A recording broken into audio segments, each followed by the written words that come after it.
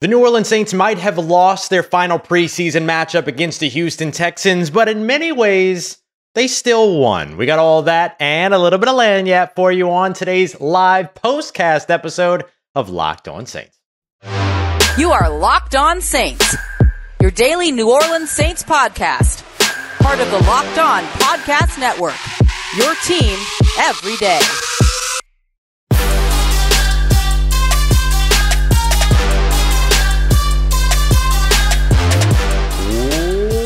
What is good, Who Dat Nation and Who Dat family? Welcome in to another episode of Locked On Saints, your daily podcast covering your favorite team, the New Orleans Saints, part of Locked On Podcast Network, your team every day. Thanks so much, as always, to all you everydayers out there making Locked On Saints your first listen of the day every day. Don't forget, you can always subscribe and follow for free on YouTube or wherever you get your podcasts so you never miss the latest episodes.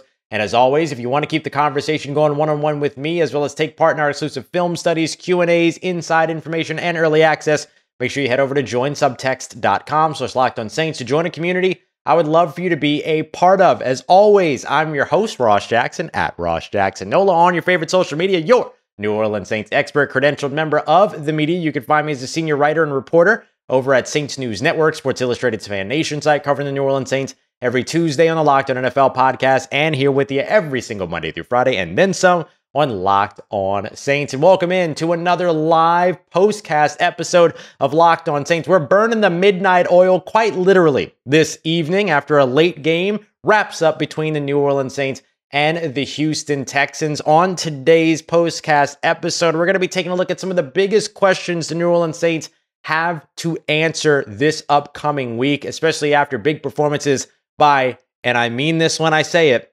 Hemi Graham and many others. But first, I want to start off with the rookies that showed up big time, including a rookie that a lot of Saints fans were really hoping to see some major progress from going into the final week of the preseason and training camp. Bryan Bresee, the New Orleans Saints first-round rookie, and that rookie that I mentioned who people were hoping to see that step forward with, second-round selection defensive end Isaiah Foskey. Both of these players had themselves a game this evening against the Houston Texans, and while both of them still have room left to grow, especially Foskey, who still had a little bit of an up and down day, but his ups and his tops were up there amongst the best that we have seen from him so far, including in kind of capping off a last week of practice as well as leading into this preseason game where things really kind of started to click for him. It was his best week of practice, I think is safe to say, over the course of this week. And in him capping it off with a really nice performance in this preseason game was outstanding for the young rookie out of Notre Dame. He had one tackle as well as an assisted tackle, so he comes up with two combined tackles that way. But most importantly, a sack as well as a tackle for a loss and a hit on the quarterback. We saw Foskey in the backfield a couple of times. Him and Bryan Bresee even got to the quarterback at the same time on one snap, along with the guy that just keeps making some noise, Nico Lalos, the guy nobody's talking about in that backfield and in that along that defensive line, as well. So it was great to sort of see this from Isaiah Foskey, a guy who has been mostly kind of, I don't want to say absent, but you've been waiting to kind of see him maybe turn the corner a little bit quicker, or maybe not turning it as quickly as you thought. So you were hoping for him to turn the corner here soon. And so I think we saw some good steps forward from him today. I asked head coach Dennis Allen about Isaiah Foskey and the steps forward that he has seen from him. And one of the things that he mentioned was that, look, he's still a rookie. He's still got some things that he's developing and growing with, of course, but he's encouraged by the development of Isaiah Foskey and the way that he has kind of come along over the course of the latter part of training camp. So they're seeing more and more things that they like from him, but still more and more things for the young buck to show, of course, as well. Now, of course, we've got, along with Isaiah Foskey, the first-round pick and Bryan Bresee, who showed out big time in the backfield a couple of times on a couple of, sacks and plays there, but he got back there off of a wicked spin move getting into the backfield. Those are the things that you love to see from a Bryan Bresee and exactly what you wanted to see from him. It was an illustration of everything that every New Orleans Saints player has told us over and over again, and every coach has told us over and over again when we ask about Bryan Bresee. He moves a lot more nimbly than you expect at his size. He packs a lot of athleticism. I asked Malcolm Roach after the game today in his post-game presser what he thought about Bryan Bresee's spin move, and he looked at me and just straight up went, "Did you see that?" So clearly, the Saints are very, very excited about what they got in the first round with Bryan Bresee, and that excitement is just growing more and more, especially after a performance like today, where he wrapped up his day with a tackle as well as getting into the backfield for a sack, and then getting there for a tackle for a loss as well. So he was a very busy player in that backfield. There's kind of been some back and forth between the half sack for him, and was it him and Isaiah Foskey? Was it him and Nico Lalos? So maybe depending upon the stat sheets that we look at, as I'm looking at a more updated stat sheet now that's showing that they didn't actually credit him for a sack, but him continuously in the backfield over and over again, him pulling off those wicked spin moves and showing you what it is that he can do is absolutely of benefit to the New Orleans Saints. You can see the way that things are going with the young rookie. So a lot of promising stuff from both Bryan Bresee as well as Isaiah Foskey against the Houston Texans, and effectively exactly what you wanted to see from them in terms of their development and showing you, hey, the game's not too fast for us. The game is slowing down. We're making some plays. So it was great to see that from him.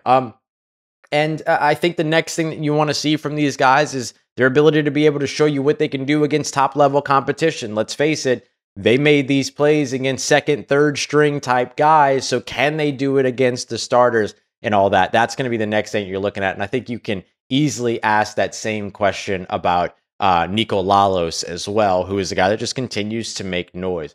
One other good rookie that really stood out over on the defensive side today, as well as on special teams, was Jordan Howden. If you're an everydayer here, you know very well that Jordan Howden is a guy that I was highly anticipating going into this game or going into this season. He's somebody that folks have spoken very highly about because of his versatility, as well as the way that he sees the field in front of him. Very experienced, not only at safety, but in the slot and on special teams as well. We saw him come up with 2 special teams tackles in this game, adding as well a tackle over on the defensive side, one to where he had to be kind of that last line of defense and make a stop. So really, really good stuff there. And a lot of good showings from a lot of young guys. Nick Anderson had a solid game. Lucas Kroll probably had his best game as a New Orleans Saint so far here in his second year. We're going to look at him here in just a second, especially as we get to kind of breaking down what we saw from Jimmy Graham, or excuse me, Himmy Graham, as he reminded the rest of the world on national television in this one. But Malcolm Roach also had a great game to where he had the sack, as well as the forced fumble, also added a tackle for a loss. He is making my, breakout player prediction for him feel more and more, making me more and more confident in that prediction on a game-by-game, week-by-week basis throughout all of these practices. So really great stuff from the young rookies who showed up and showed out. Now let's take a look at some of the biggest questions that the Saints have to answer as roster cuts loom. The Saints, as well as the rest of the NFL teams out there, will have to reduce their rosters from 90 all the way down to 53 by Tuesday afternoon. When will it start? And what are some of the biggest questions that they'll need to answer? We got that coming up for you as we continue on with today's episode of Locked On Saints. This postcast live episode, got it coming up for you here on the Locked On Podcast Network, your team every day. And today's episode of Locked On Saints is brought to you by our friends over at Underdog Fantasy. Underdog Fantasy has my favorite format of fantasy football because I have a busy schedule. So it's great to have something like Best Ball, where you just do one snake draft, no waivers, no trades, no in-season roster management. You set your lineup once, then you forget all about it. And Underdog optimizes your lineup so that your best scoring players always leap up to the top and count towards your week scoring. Whoever's got the most points by the end of the week, boom, you're the winner. And right now you could try it out with Underdog's Best Ball Mania tournament, the largest fantasy football contest of all time, back bigger than ever, $15 million in prizes up for grabs, including an absurd $3 million up for grabs for the winner. So visit UnderdogFantasy.com or find the app in the App Store, sign up, use the promo code LOCKEDON, and you're going to be able to get that first deposit that you put down doubled up to $100.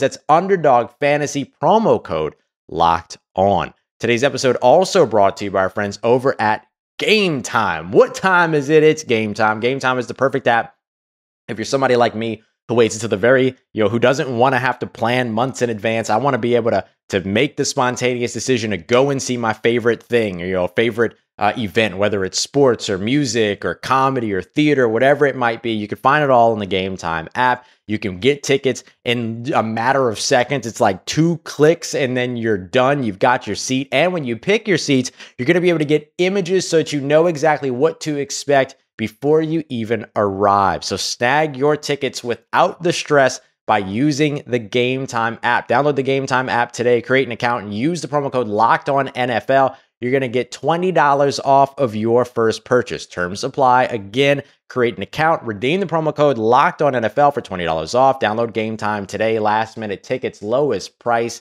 guaranteed. All right, everybody, we're wrapping up this live postcast episode of Locked On Saints. I like to keep these postcasts short, but don't worry. We're going to have a brand new episode up for you tomorrow morning around 9 a.m. Central Time with my final 53-man roster projections for the initial 53-man roster. And that brings us right to where we want to land and finish up today's show, is with a look at the biggest questions that the Saints are going to have to answer and the kind of the toughest calls they're going to have to make when it comes to this 53-man roster. And one of the big question marks that has been around the New Orleans Saints over the course of the past couple of weeks, past month or so, has been the addition of Jimmy Graham. Was he brought in just to be a guy that they were going to get a look at and kind of kick the tires on, or was he brought in to be a guy that made the 53-man roster? And I've been pretty stout on this one, saying that, look, the roster spot isn't guaranteed, but he doesn't have to do a lot to win that roster spot. And today we saw why. The big 25-yard catch where he just simply outmuscled and told whoever it was, the Houston Texans defender that might get cut now after that play, basically like, look, I'm bigger than you'll ever be, so let me just get this ball up out of here real quick. And then right after that, wraps up the drive with this big-time touchdown in the red zone.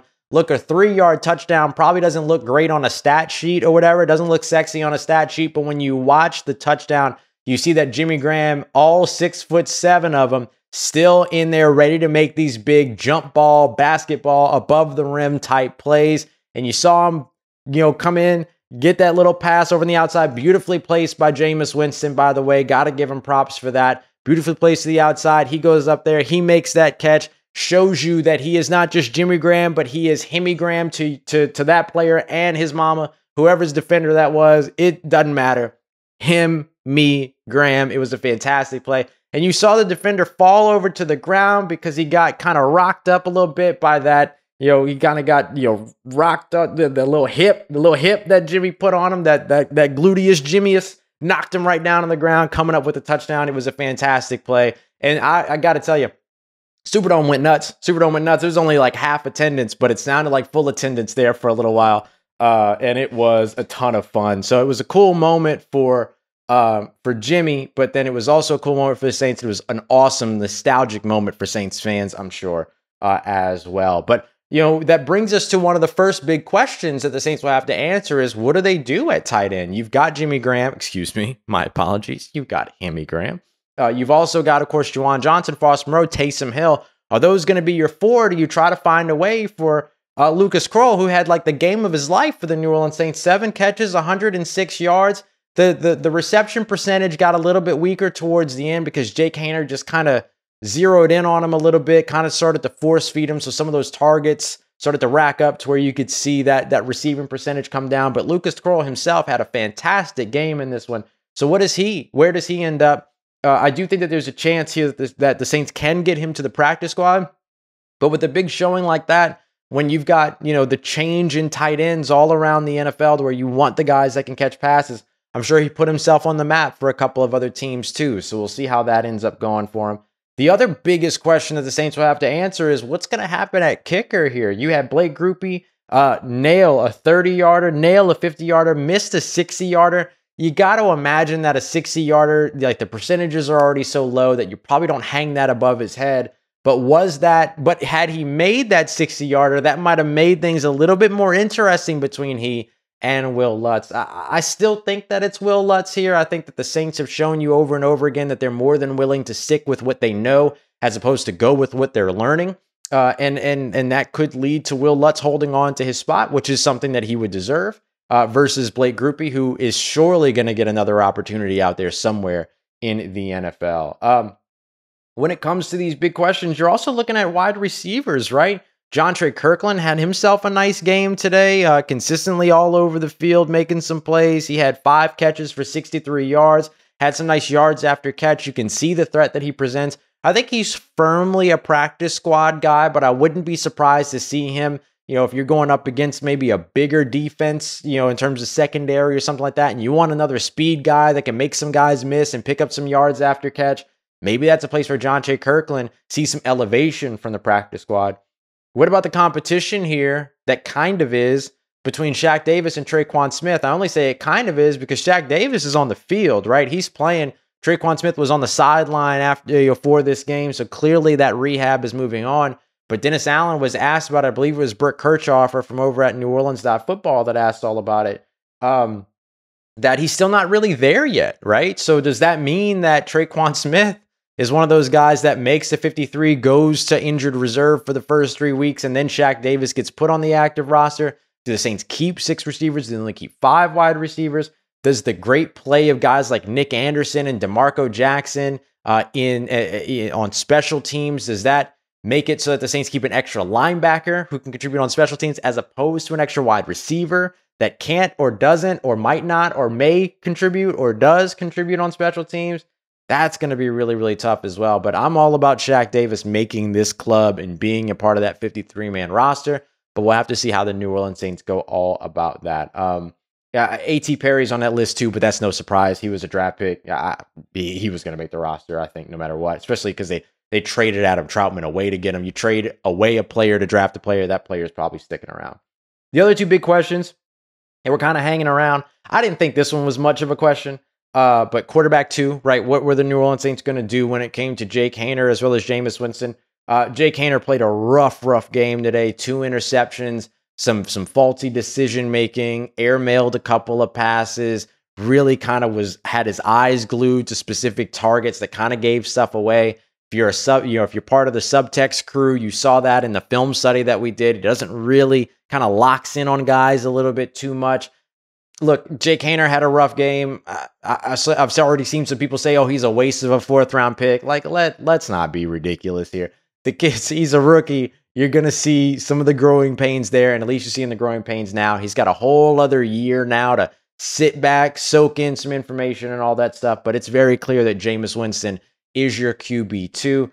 People were entertaining the idea of maybe trading him away so that you can have Jake Haener as your QB2. Lean on the NFL experience. Lean on the guy that's not only played in your system, but won in your system before. Jameis Winston should be the QB2 for the New Orleans Saints. I think that question was a little bit further answered than it already was with today's preseason game. And then finally, I think we now know who the cornerback 2 is opposite Marshawn Lattimore based on not who did play tonight, but who didn't. Paulson Adebo did not suit up this evening. He wasn't hurt, wasn't a scratch, nothing like that. Alontae Taylor did suit up. Alontae Taylor's safe. He's on the roster. He's a lock.